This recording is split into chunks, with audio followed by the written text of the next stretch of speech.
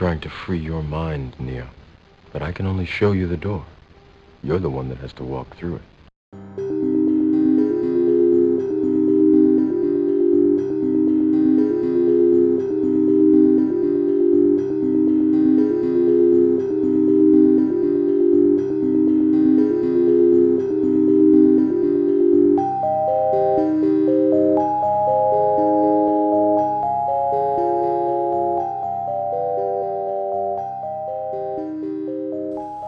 Welcome everyone to the Origins podcast. This is your host Paul. This is episode 140 and this week's show is entitled The Forgotten Fire. But first up, a lovely article from the www.bbc.com website recreating the sweet smell of whale poo, and it's written by Philip Ball.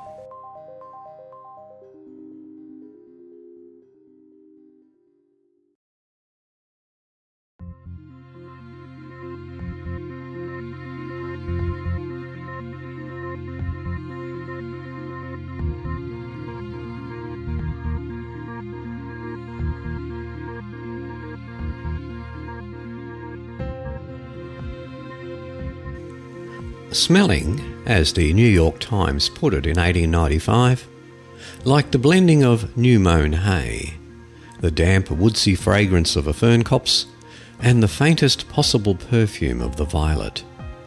The aromatic allure of ambergris is not difficult to understand. In the Middle East it is an aphrodisiac, in China a culinary delicacy. King Charles II is said to have delighted in dining on it mixed with eggs. Around the world it has been a rare and precious substance, a medicine and, most of all, a component of musky perfumes. You'd never think it started as whale feces, and smelling like it too.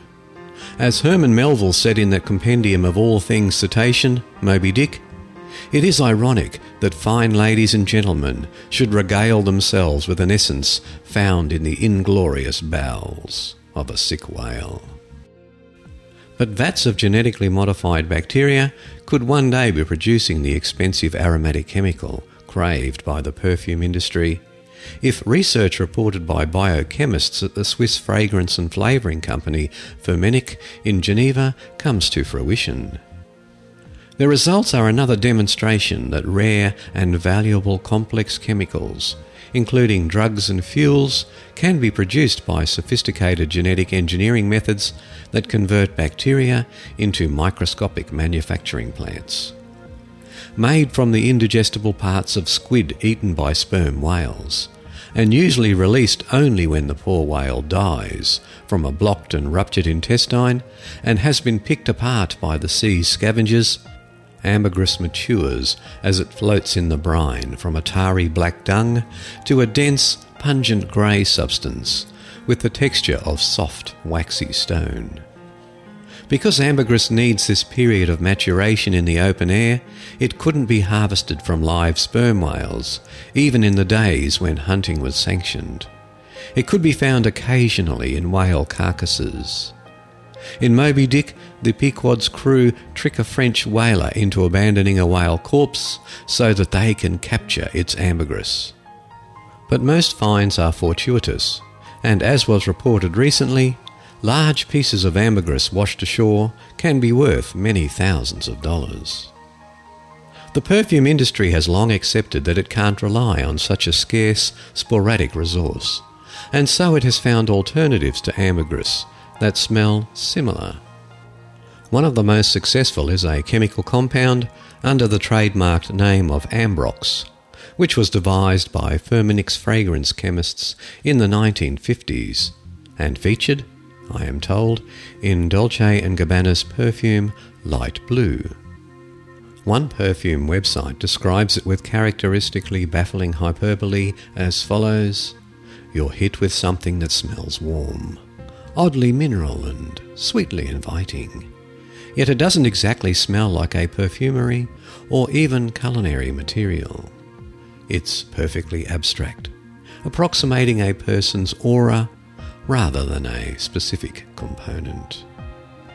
To create ambrox, chemists start with a compound called sclariol, named after the southern European herb Salvia sclaria, or clary sage, from which it is extracted. In other words, to mimic a sperm whale's musky ambergris, you start with an extract of sage. This is par for the course in the baffling world of the human sense of smell, or as scientists call it, olfaction. In this case, ambrox has a very similar structure to the main smelly molecules in ambergris. But this doesn't always have to be so. Two odorant molecules can smell almost identical, while having very different molecular structures. They are all generally based on frameworks of carbon atoms linked into rings and chains. Equally, two molecules that are almost identical, even mirror images of one another, can have very different odours. Quite how such molecules elicit a smell when they bind to the proteins in the olfactory membrane of the nasal cavity is still not understood. Back to ambergris. Clary sage is easier to get hold of than whale faeces, but even so the herb contains only tiny amounts of sclariol, and it is laborious to extract and purify. That's why Firmenich Schmeichel Scholk and his colleagues wanted to see if they could take the sclariol-producing genes from the herb and put them in the gut bacterium Escherichia coli, the ubiquitous single-celled workhorse used by the biotechnology industry for cloning genes and expressing therapeutically useful products. Sclariol belongs to a class of organic compounds called terpenes, many of which are strong-smelling and are key components of the essential oil extracts of plants. Sclariol contains 2 rings of 6 carbon atoms each, formed when enzymes called diterpene synthases stitch together parts of a long chain of carbon atoms. The Firmenich researchers show that the formation of sclariol is catalyzed in 2 successive steps by 2 different enzymes. Scholk and colleagues extracted and identified the genes that encode these enzymes and transplanted them into E. coli. That alone, however, doesn't necessarily make the bacteria capable of producing lots of sclariol. For one thing, it also has to be able to make the long-chained starting compound, which can be achieved by adding yet another gene from a different species of bacteria that happens to produce the stuff naturally. More challengingly, all of the enzymes have to work in sync, which means giving them genetic switches to regulate their activity. This approach, making sure that the components of a genetic circuit work together like the parts of a machine to produce the desired chemical product, is known as metabolic engineering. This is one level up from genetic engineering, tailoring microorganisms to carry out much more demanding tasks than those possible by simply adding a single gene. It has already been used to make bacteria produce other important natural compounds, such as the anti-malarial drug artemisinin. With this approach, the Firmenich team was able to create an E. coli strain that could turn cheap, abundant glycerol into significant quantities, about 1.5 grams per litre, of sclariol. So far, this has just been done at a small scale in the lab. If it can be scaled up, you might get to smell expensively musky without the expense. Or at least, you would if the price did not, in the perfume business, stand for an awful lot more than mere production costs.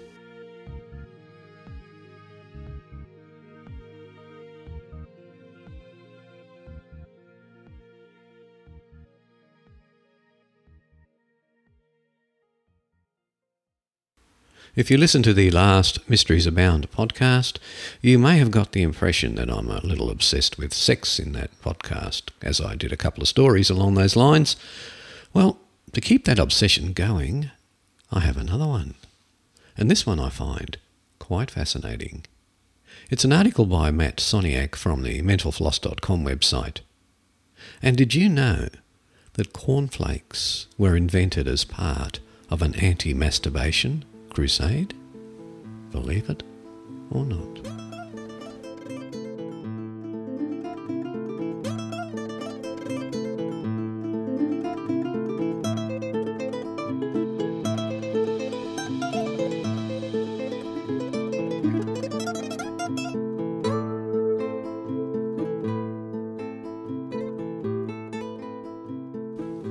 In the 18th and 19th centuries, the Western world worked itself up into a mass hissy fit over the idea of people touching themselves.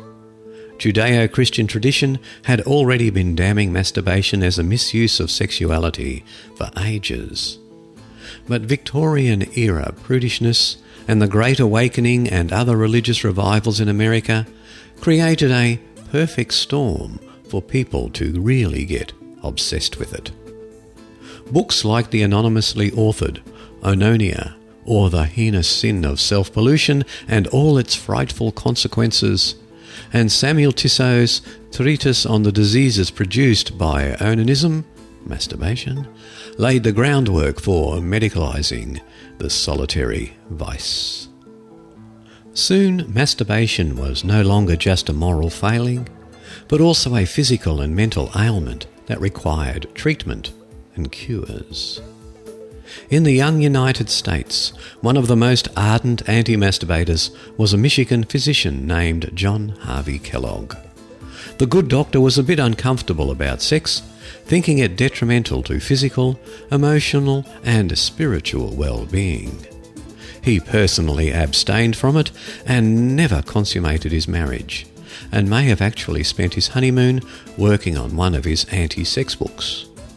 He and his wife kept separate bedrooms and adopted all of their children. Sex with your wife was bad, but masturbation was even worse. If illicit commerce of the sexes is a heinous sin, Kellogg wrote, self-pollution is a crime doubly abominable. In Plain Facts for Old and Young, Embracing the Natural History and Hygiene of Organic Life, he catalogued 39 different symptoms of a person plagued by masturbation, including general infirmity, defective development, mood swings, fickleness, bashfulness, boldness, bad posture, stiff joints, fondness for spicy foods, acne, palpitations, and epilepsy.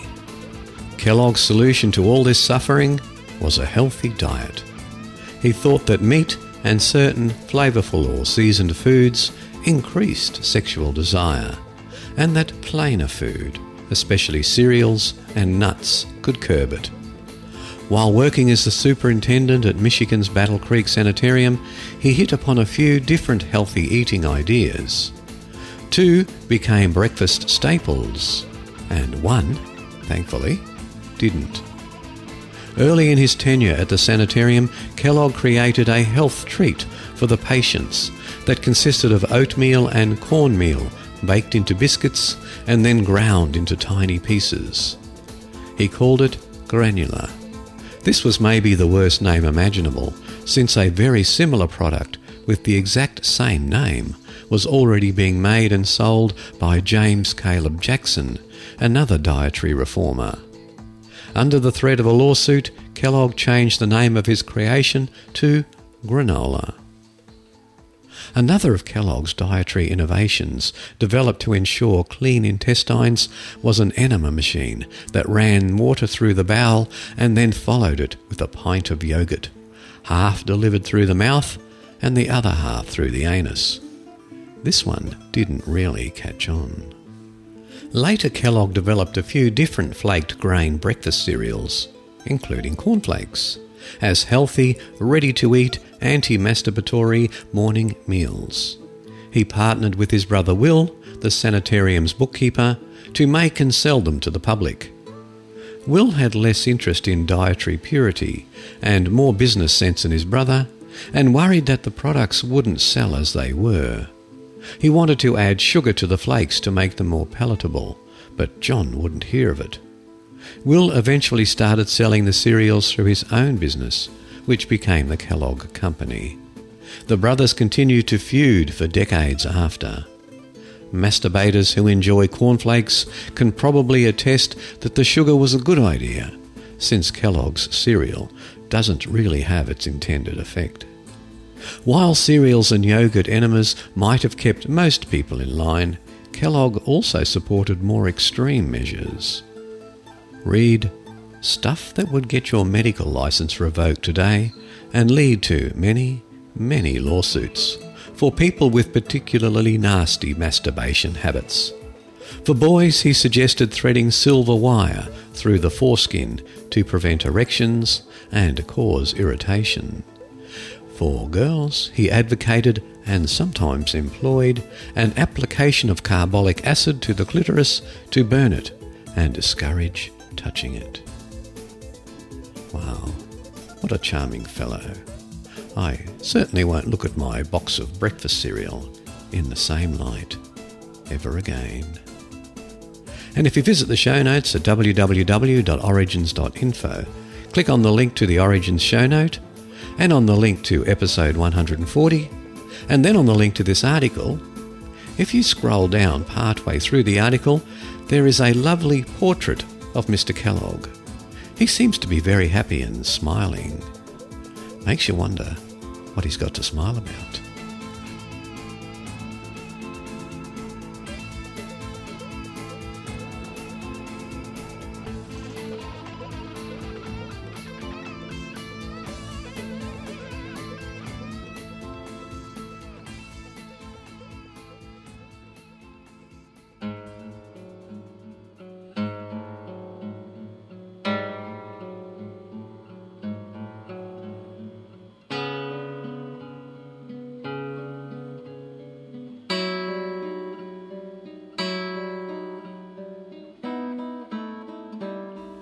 Some of the Nazca lines, mysterious geoglyphs that span a vast swathe of the rugged Peruvian desert, may have once been a labyrinth with a spiritual purpose, a new study suggests. The new insight, published in the December issue of the journal Antiquity, came because two archaeologists decided to use a decidedly low-tech method to understand the sand drawing's ancient secrets. By walking it. From the www.msnbc.msn.com website, an article by Tina Goes. Peru's mysterious Nazca lines form a labyrinth, says a study. At the time the Nazca lines, which span 85 square miles, were drawn, people were not looking at this stuff from the air. They were looking at stuff from ground level, said Timothy Ingold, a cultural anthropologist at the University of Aberdeen, who was not involved with the study. To appreciate what they might have meant to ordinary people, then you have to walk them. While that seems like an obvious first step, in actuality, very few archaeologists have studied the Nazca lines from that vantage point, because most of the pictures drawn out by the lines are only visible from foothills above or from space. The Nazca lines have been a mystery since they were first discovered in the 1920s by Peruvian archaeologist Toribio Mejia Zespe. Long-forgotten people from the Nazca culture created the drawings between 200 BC and AD 500 by brushing away the dark top layer of barren desert to reveal the light, sandy soil underneath, wrote Clive Ruggles, an archaeologist from the University of Leicester in the United Kingdom. The dry, windless climate has preserved most of the carvings. Hundreds of depictions of animal shapes, such as jaguars and monkeys, as well as geometric designs, to this day. But just why ancient people created the Nazca lines has been an enduring mystery. Some archaeologists have suggested it was an alien landing strip, a primitive sun calendar, or an irrigation system. There is no simple answer. Different geoglyphs were clearly created over a significant period of time, and almost certainly had a variety of meanings and purposes, Ruggles wrote.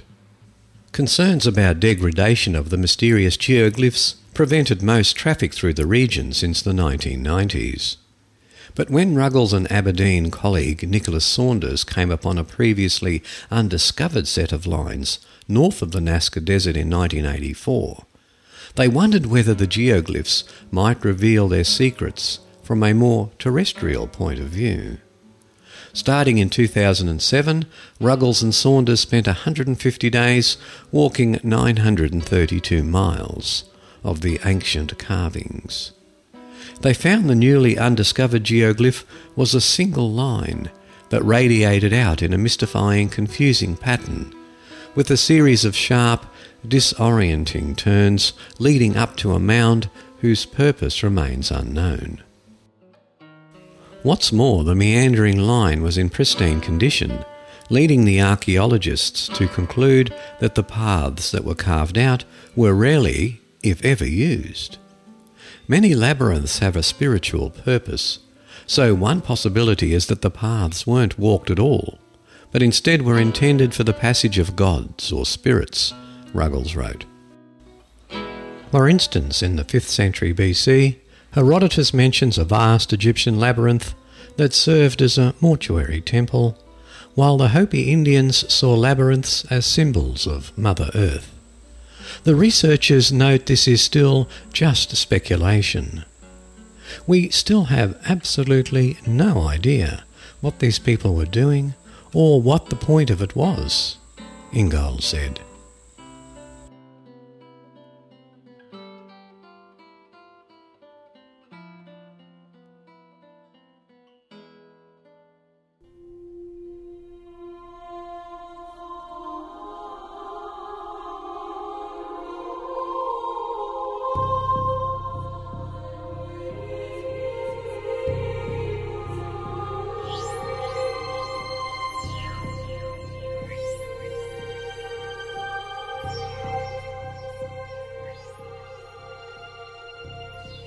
The best contrived and noblest structure of all the East, the French mathematician Lecomte said when he saw it.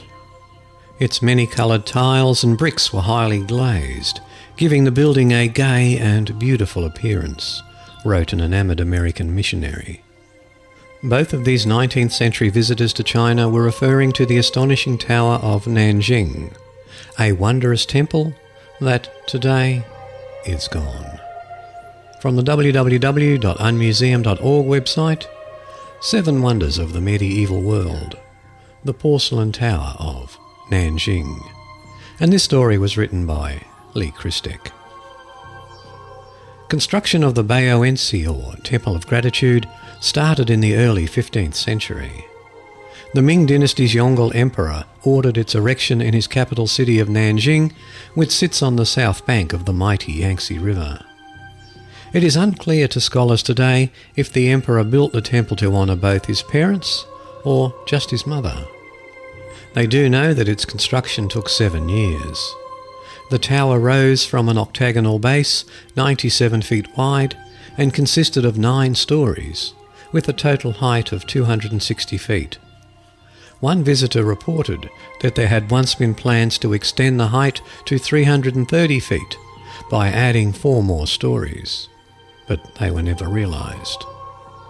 Though the tower was not the tallest pagoda constructed in China, it was widely considered the most beautiful. Rather than being constructed of only wood, the walls of the temple were made of white porcelain bricks that must have glittered in the sunlight. Worked into the porcelain of the walls was a mixture of green, yellow, brown and white glazes in the designs of animals, flowers, bamboo, landscapes and Buddhist images. A visitor climbing the tower would enter the temple through a decorative archway into an octagonal-shaped room, illuminated by a dozen oil-burning porcelain lamps. From there he could climb the 190 steps of the spiral staircase through each of the temple's levels. As he walked upward, the visitor would pass niches containing Buddhist statues. At each of the tower's progressively narrower stories, he would see lanterns and bells hung. One visitor counted 152 bells tinkling in the wind and 140 lamps illuminating the temple at night. Another reported that the woodwork in the temple was strong, curiously carved and richly painted. At the top, the visitor would see a pole running vertically through the final story.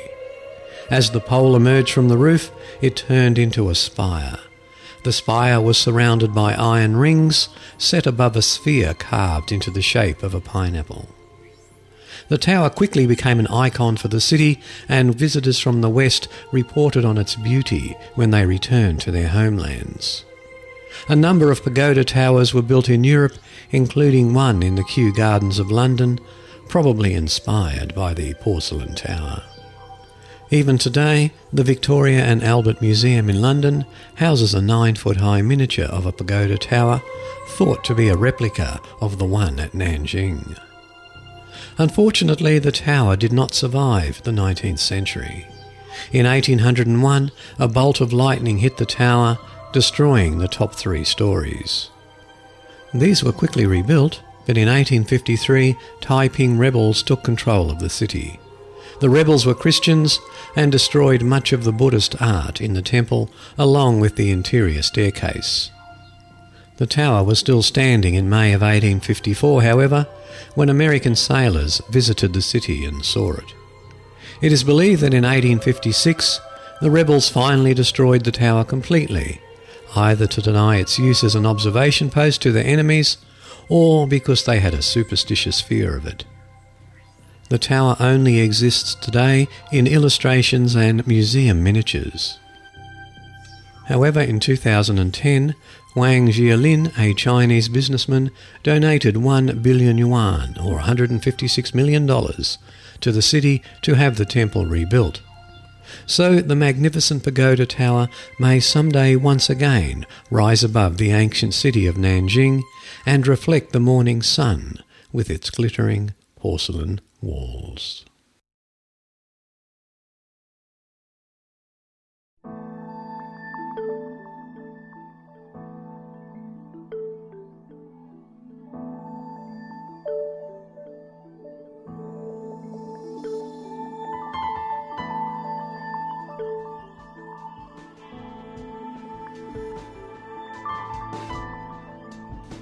It's the confession that no excavation team ever wants to make, that its search has come up empty. But for Spitfire hunters in Burma who have been on the prowl since early January for dozens of Second World War-era British fighter planes, that seeming admission came on Friday, when archaeologists were forced to cancel a news conference after their search turned up not planes, but cables and pipes instead. From the www.guardian.co.uk website, the Spitfire search in Burma draws a blank, and it's written by Kate Hodel.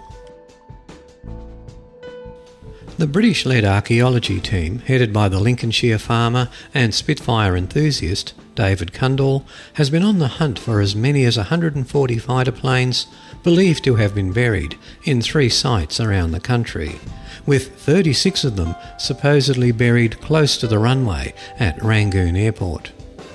Armed with mechanical diggers and quite a lot of hope, the 21 archaeologists have spent the past fortnight digging up various holes around the airport looking for the giant crates, reportedly housing the planes. But all the team has found so far is bundles of electric cables and water pipes. A retired Burmese geology professor who has been involved in the Spitfire's search told the Associated Press, "We haven't stopped searching, and we cannot stop," said So Thien. "It is just a delay in our work." No map exists with the details of where exactly the planes might be. Archaeologists working on the dig, as well as a spokesman for Wargaming.net, a video games firm backing the search, have admitted there are no planes in the spots where they have been digging. However, Cundall, who has spent the past 17 years campaigning to find the Spitfires and is now leading the dig, insists that the excavation teams are looking in the wrong places. The Spitfire search was green-lighted in October after the Burmese government gave Cundall and his local partner exclusive rights to the 3 sites believed to house the buried Spitfires. The 62-year-old farmer is said to have begun the hunt for the planes nearly 20 years ago after overhearing American veterans mention that they had buried the planes in Burma.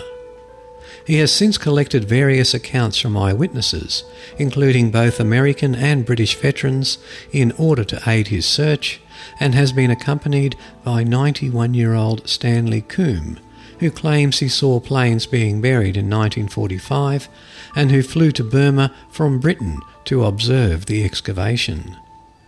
The Spitfire, a single-seat fighter plane, earned worldwide recognition for helping Britain beat back enemy bombers during the war. Some 20,000 were built, and today as many as 140 are thought to have been buried in crates in near pristine condition in various sites around Burma by American engineers in 1945. It is believed that the planes were buried either to get rid of them entirely or so that they could not be used by the Burmese independence fighters. Around one-third of the 140 planes are believed to be on the grounds of Rangoon Airport, where a ground-penetrating radar earlier revealed a heavy concentration of metals. Other Spitfires are said to be in Myitkyina in Kachin State, where another team has been digging, but whose hopes of discovery were recently dashed after a buried crate revealed so much muddy water that archaeologists said it would take weeks to pump out. Kundal has said he aims to restore any Spitfires unearthed in Burma back to flying condition in the UK.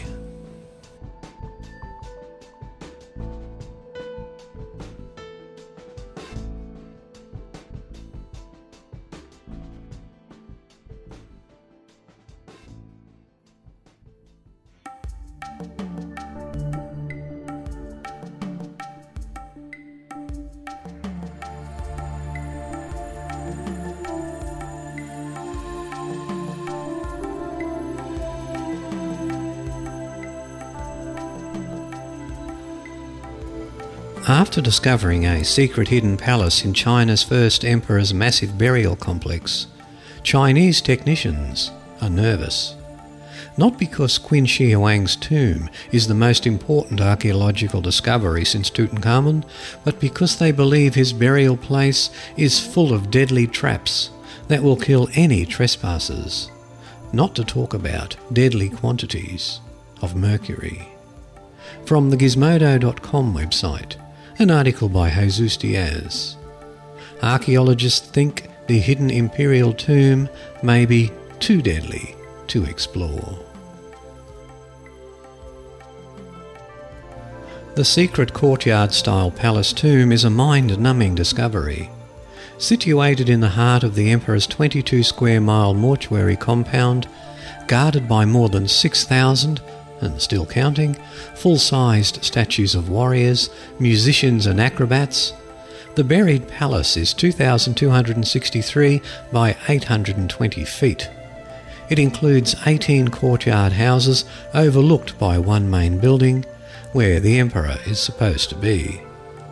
The palace, which has already been partially mapped in 3D using volumetric scanners, occupied a space of 6,003,490 cubic feet. That's 1/4 the size of the Forbidden City in Beijing, for just one tomb. Experts believe that the 249-foot-high structure, covered with soil and kept dry thanks to a complex draining system, hides the body of the emperor and his courtiers. Nobody knows what's the state of their bodies, but one of the leading archaeologists believe that they are most likely destroyed by now. What probably are intact are the countless treasures that, according to the ancient scrolls that describe the emperor's long-lost burial site, fill the interior of the tomb, and perhaps the deadly traps guarding them too. Talking to Spanish newspaper El País, the archaeologists working at the excavation said that it's like having a present all wrapped at home, knowing that inside is what you've always wanted, and not being able to open it. But at the same time, nobody wants to be the first to get inside because of the mausoleum's dangerous traps. They're detailed in the same texts that recount its abundant riches. It's not clear if the traps are really there, even while many texts describe them. There are no reports of traps in any tombs in any ancient culture. According to Emily Tita, University of Chicago's Oriental Institute's curator of Egyptian and Nubian antiquities, traps are a legend as much as curses. I am really sorry to report that if curses are out, then there is really nothing devious. Hollywood has turned standard architectural features like sliding portcullis blocks, shafts and sand-filled chambers into objects of horror. Sorry that the Egyptians were not more evil. So what about the giant stone ball that chases Indy at the beginning of the Raiders of the Lost Ark? Well, the ball exists, says the expert in Central American archaeology, Dr. Winifred Creamer. Costa Rica definitely had those big stone balls. The balls had ceased to be made by the time of the first Spanish explorers and remained completely forgotten until they were rediscovered in the 1940s. Many of the balls were found to be in alignments consisting of straight and curved lines, as well as triangles and parallelograms. One group of 4 balls was found to be arranged in a line oriented to magnetic north.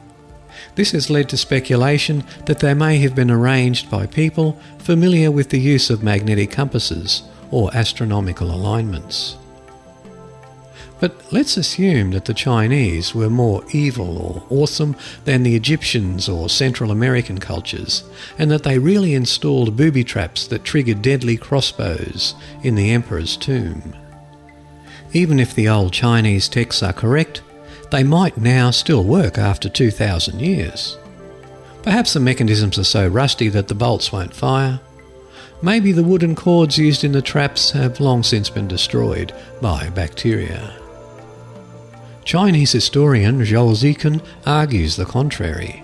He is one of the main experts of Qin Shi Huang's burial site, and says it's very possible that the traps are still active. He claims that the use of chrome in the figures may indicate that the traps received a similar protective treatment. He is sure that the artisans who built the traps installed crossbows that will fire if any thief tries to get inside. Even if the traps don't work, there is still the matter of the high, deadly concentration of mercury inside the tomb.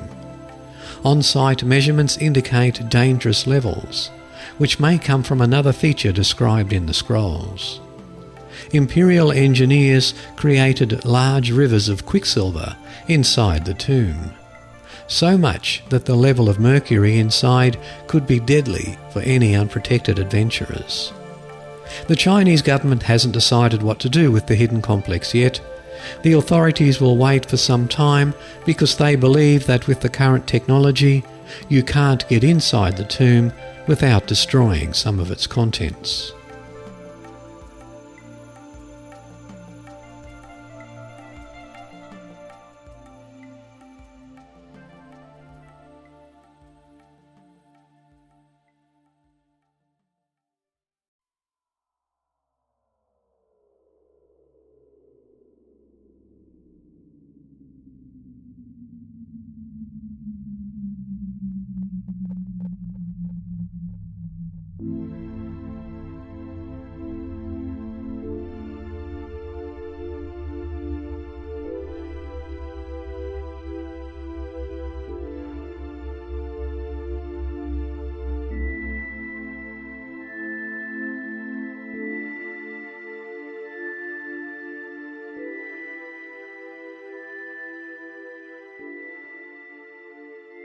Dear Word Detective, I'm searching for the meaning of the expression out for a duck, as used in the first time Milne went to see his son play in a school cricket match.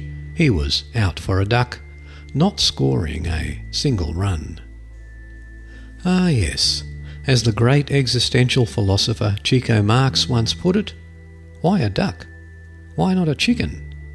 Of course, in the film, Coconuts, 1929, Chico has misunderstood Groucho saying viaduct, and then the dialogue then descends into Chico wondering why Groucho needs a ford to cross the river when he has a horse. But why a duck is about all we have time for at the moment. The relevant clip, like every other worthy bit of human history, can be found on YouTube. While you're there, check out some clips from the Marx Brothers' subsequent film, Duck Soup. The boys seem to have had a thing for ducks. But who among us, as John Kerry so famously is said to have said, does not enjoy ducks? The English language certainly does. The humble but endearing waterfowl we know as the duck has contributed dozens of colourful phrases to our speech. When we put our affairs in order, we say we have all our ducks in a row, as a mother duck leads her brood of ducklings. We shed adversity like water off a duck's back.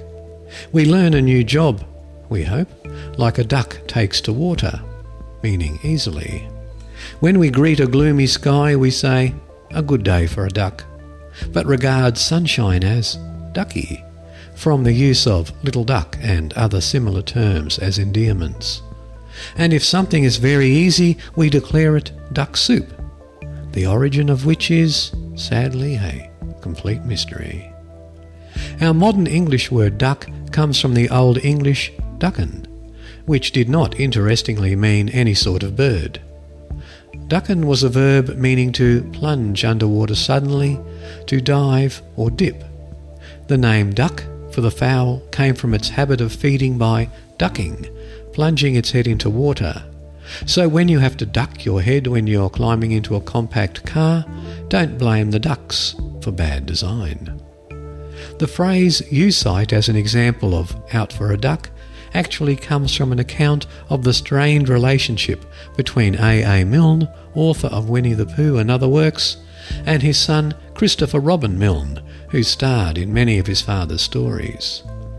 The fact that the younger Milne failed to score in that cricket match was evidently a source of great disappointment to both him and his father.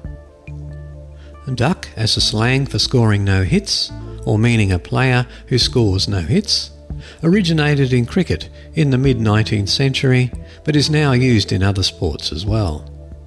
Duck in this sense is short for duck's egg, meaning the zero placed beside the player's name on the scoring sheets. It first appeared in schoolboy slang in Britain, where it is also used to mean nothing in a general sense. To finally score after a time at duck in cricket is to break one's duck. But if that doesn't happen and the game concludes with the player not having scored even once, the hapless soul is said to be out for a duck. In the US, we more simply refer to zero as a goose egg. And that story, of course, came from the worddetective.com website.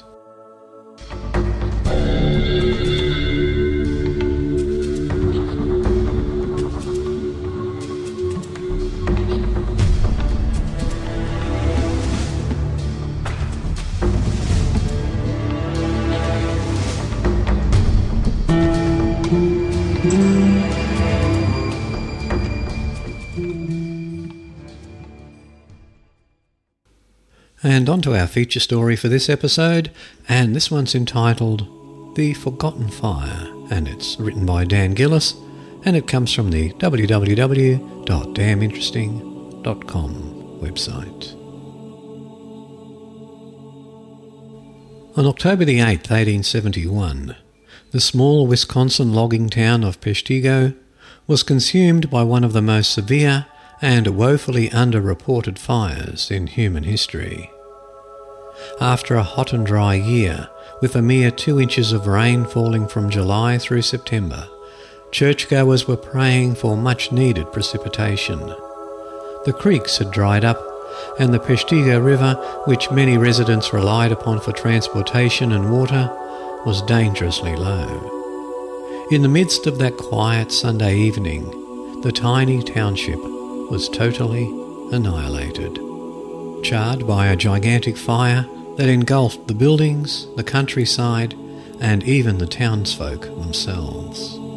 Even today, the little-known blaze holds the distinction of being the deadliest fire ever to occur in the US. More than 2,000 people were in the town on the morning of the fire. The population was swollen by crews of volunteers, enlisted to battle the sporadic wildfires that were scattered throughout the surrounding areas. The smoke from these fires hung in the air, making breathing difficult.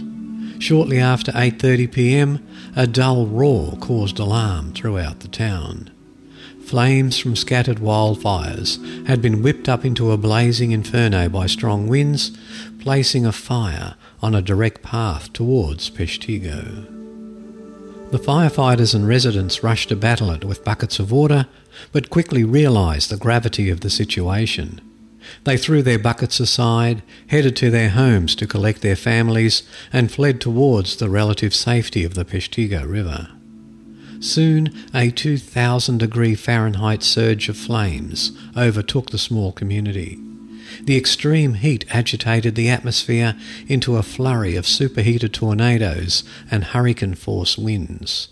A scorching hail of embers, white-hot sand and debris peppered the town. Rooftops were blown off houses and chimneys crumbled. As the fire approached the frantic citizens, they did everything they could in their desperate attempt to escape. Many jumped into wells, hoping the water would help protect them, only to be boiled alive. As people inhaled the superheated air, they dropped dead, their lungs charred. Men, women and children rushed for the bridge that spanned the Peshtigo River, but it had not escaped the fire's indiscriminate carnage. As the town people crossed the bridge, it succumbed to the abuse of the flames and collapsed in a deadly heap. Even more had rushed into the river itself, hoping the water would protect them from the looming inferno. But the fire bombarded the people with burning wreckage. The river was soon littered with lifeless bodies. The Peshtigo Eagle, a local newspaper, reported on the blaze. The frenzy of despair seized on all hearts. Strong men bowed like reeds before the fiery blast. Women and children, like frightened spectres flitting through the awful gloom, were swept like autumn leaves. Crowds rushed for the bridge, but the bridge, like all else, was receiving its baptism of fire. Hundreds crowded into the river, cattle plunged in with them, and being huddled together in wry's general confusion of the moment, many who had taken to the water to avoid the flames were drowned. A great many were on the blazing bridge when it fell. The debris from the burning town was hurled over on the heads of those who were in the water, killing many and maiming others, so that they gave up in despair and sank to a watery grave. Superheated winds and tornadoes pulled the heated air upward into the sky, allowing cooler air from Canada and the western United States to rush in to fill the vacuum. At first, these counter winds fed more oxygen to the fire, until ultimately the sucking force was strong enough to cause a major change in wind direction. The fire was blown back onto itself, and it soon starved from a lack of fresh fuel. A mere 90 minutes had passed since the Inferno's arrival, but the entire town of Peshtigo had been reduced to smouldering rubble. The following day, the much-needed rain arrived, soaking the blackened remains of the ruined town. In the aftermath of the disaster, news of a great fire in the Midwest was splashed in headlines across the nation. Tragically, none of the stories concerned Peshtigo.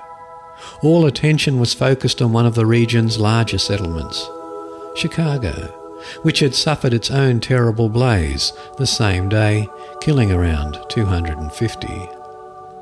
More than 1,200 souls had perished in the Peshtigo fire, although the true total will never be known due to the town's records being destroyed in the blaze. It destroyed every building in town save one newly erected building with wood too green to burn. More than 1.25 million acres of forest and prairie were scorched before the winds died down and the fire burned itself out. And the fire caused millions of dollars in damage. Over 350 victims of the fire were buried together in a mass grave, their remnants too charred to be identified. The survivors spoke of their experiences, often recalling the sheer terror of the moment. It had been a very dry season, and I recall my mother telling us several times of the fire that for about 2 weeks before the sun was obscured, the clothes on the line looked so grey, and a kind of foreboding feeling that something was going to happen hung over the city. She said the fire came so suddenly that the only way she could describe it was that the heavens opened up and it rained fire. I think the fact that they were on the outskirts of the city was the only thing that saved them. My father helped pick up the dead and make rough boxes, as there were not enough caskets.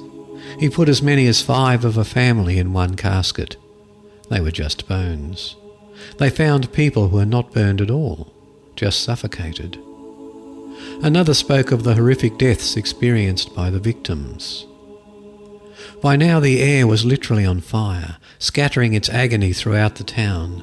Men, women and children, clad in nightgowns and caps, shrieked with horror when they saw their loved ones burned alive. The entire town was a blazing inferno. There was only one escape: the river. Thousands of people pressed on with terror in their eyes, going further into the river, where they remained the next day and night. Families were separated. Little babies tried desperately to secure footing in the mucky river. Yet the river wasn't even safe, for swooping sparks and bits of fire dropped out of the sky, burning entire bodies with an instant sweep.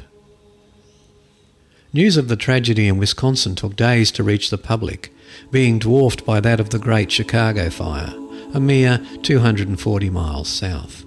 With no relief supplies or aid en route to the town, the governor of Wisconsin issued a special proclamation to divert aid from Chicago to Peshtigo. Relief poured in and soon over $150,000 was raised to rebuild the town. The fire was officially blamed on the severe drought conditions, but no one could be certain what sparked the destruction. The unusually dry year had effectively turned the countryside and much of the town into a giant expanse of kindling. The area's wetlands had completely dried up, leaving no moisture for the land. This provided a perfect condition for a colossal fire. One theory speculates that a meteor struck the countryside near the town. Weather historians using records and archives have offered a plausible theory for this. Meteorite falls in autumn are fairly common in the upper Great Lakes region, occasionally sparking fires in dry fields and wooded areas. In recent years, these showers have left burning meteorite chunks scattered over the entire region, sometimes large enough to break through the roofs of homes. With such dry weather near Peshtigo, it would have been a perfect location for a fire to build up after one had set the ground ablaze. Although the true cause of the fire may never be known, it is certain that the 8th of October will never be forgotten. Though the township of Peshtigo survived in spite of the fire, it still bears the scars of one of the most horrific fires in history.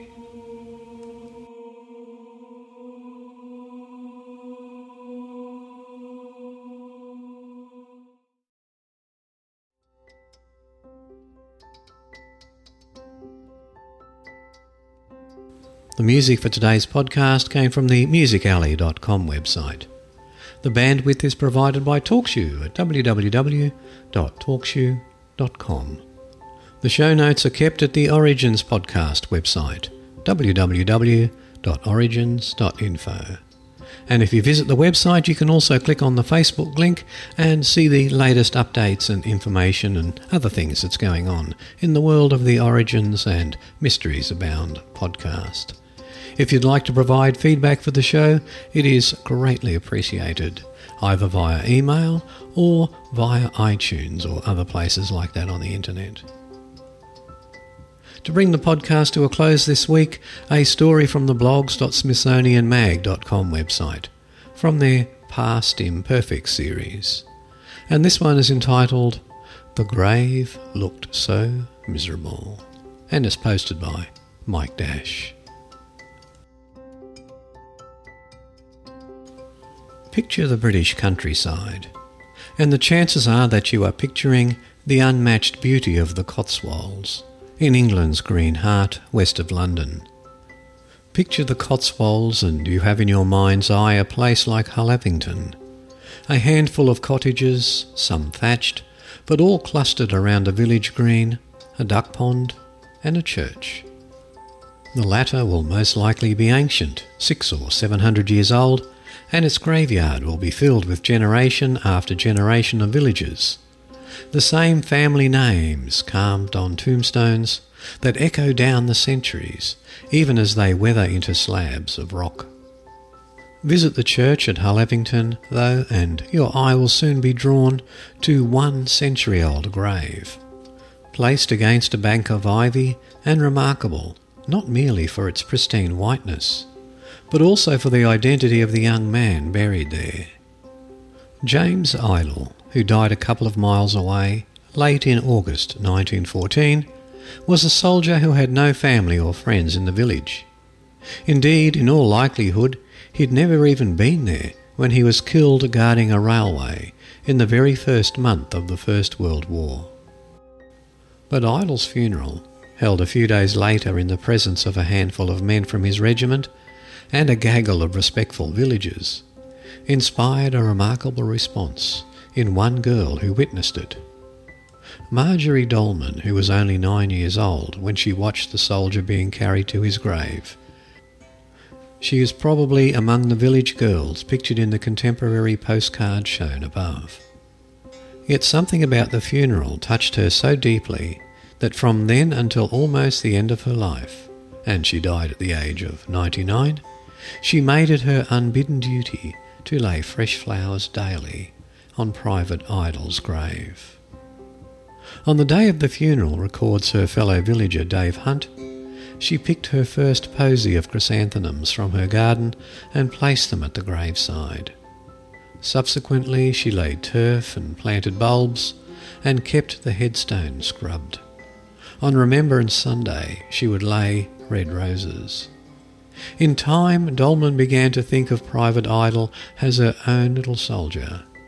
As a teenager, she came to see it as her duty to tend a grave that would otherwise have been neglected.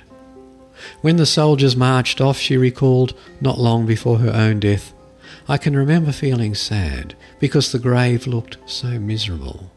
And even at age 9, she understood that Idle's family and friends would not be able to visit him. The boy soldier, contemporary sources give his age as 19, came from the industrial town of Bolton, in the north of England, 150 miles away, and had they wished to make the journey and been able to afford it, wartime restrictions on travel would have made it impossible. "I suppose it was only a schoolgirl's sweetness at the time," reminisced Dolman, who at a conservative estimate laid flowers at the grave more than 31,000 times. But as the years went by, the feelings of grief became maternal. James Idle's death took place such a long time ago, and so early in a cataclysm that would claim 16 million other lives, that it is perhaps not surprising that the exact circumstances of his death are no longer remembered in Hull Abington. A little research in old newspapers, however, soon uncovers the story, which is both tragic and unusual. For Private Idle was not only one of the first British troops to die in the war, he also met his death hundreds of miles from the front line before even being sent to France. According to the Manchester Courier, published only a few miles from Idle's Bolton home, the boy died a sadly unnecessary death, cut to pieces by an express train while guarding a viaduct at Rodbourne, Malmesbury, not far from the spot where he was buried. A report of the inquest into the incident, published a few days later in the Western Daily Press, suggests his death was frankly puzzling. Another private in Idle's regiment, the 5th Royal North Lancashire Territorials, who witnessed it, attributed the incident to the fact that he had new boots on, and these apparently caused him to slip. But another soldier saw things differently. At 12:30, midday, when Idle was proceeding down the line, witness, Private Joseph Houghton, saw the Bristol to London express train approaching. Idle was on the same side as the train and facing it. Witness shouted to him a warning, but instead of stepping aside, Idle turned around and walked up the line. He seemed to have lost his head, for he took no notice of witnesses' shouts. Unable to solve this mystery, the coroner, that is the medical examiner, recorded a verdict of accidental death. Further investigation, though, reveals one other oddity about the railway at the point where Idle died. A long stretch of dead straight mainline track, running through Hull Abington and on for several miles, allowed expresses to reach speeds of almost 100 miles per hour, suggesting that perhaps Idle, who cannot have been familiar with the district, badly underestimated how rapidly the train that killed him was approaching. Whatever the truth, a death that in normal circumstances would have been swept away and soon forgotten in the maelstrom of the First World War, gained a strange and enduring nobility from a young girl's actions. Marjorie Dolman's lifetime of devotion was eventually recognised in 1994 when the British Army held a special service at the grave and commemorated Private Idol with full military honours. And when Marjorie herself died in 2004, she was laid to rest only a few yards from her little soldier, in the same churchyard that she had visited daily since August 1914.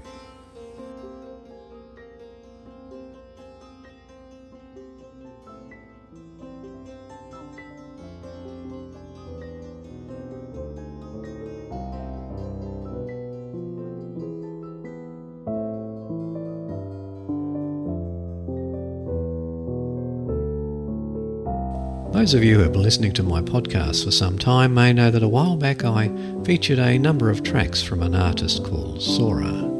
I found her music first of all on the musicalley.com website and was quite captivated by it. Well, she has just released a new album and she sent me a copy, which was very kind of her. And in return, I'd like to feature over the next few podcasts some of the tracks from that album. I've put a link to her website on the show notes, but I've also noted that her new album called Scorpion Moon is available on iTunes. So if you enjoy Sora's music, please go out and support her by buying her new album. She has no connection to my podcasts. I'm featuring her music out of courtesy because I really like it, and it's great to have nice tracks to feature on my podcasts. So until we meet again next time, whether it be Mysteries Abound or the Origins podcast, sit back, relax and enjoy the track entitled Mermaid Song from Sora. Bye for now, everyone.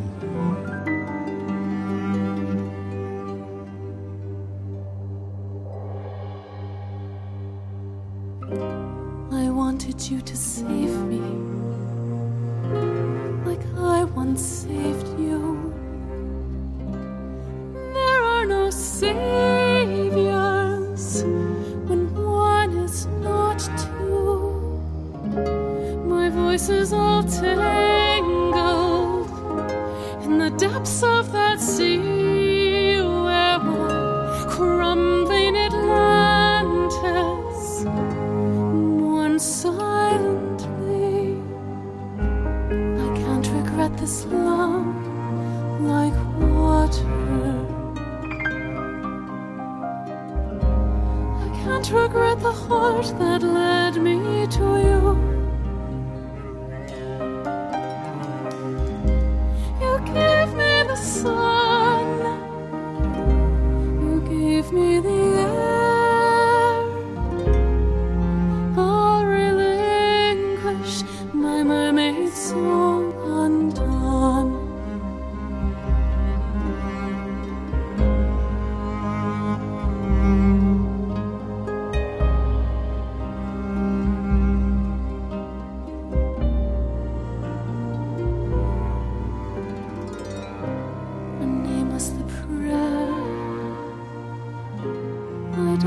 To be near you, it was your kindness that was my ruin. The price had been paid, but love can't be bought. Oh, you named me your friend, and all was for naught still. Regret this love like water. I can't regret the heart that led me to you. You gave me the sun, you gave me the air. I'll relinquish my mermaid song.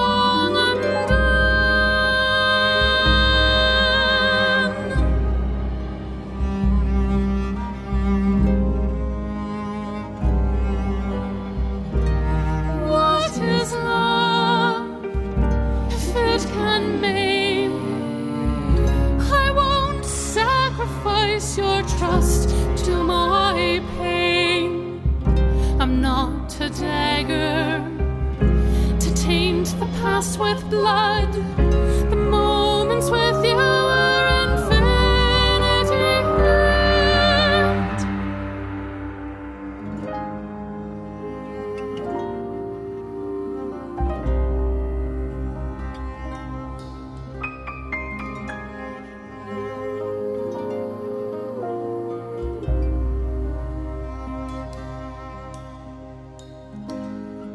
No regrets.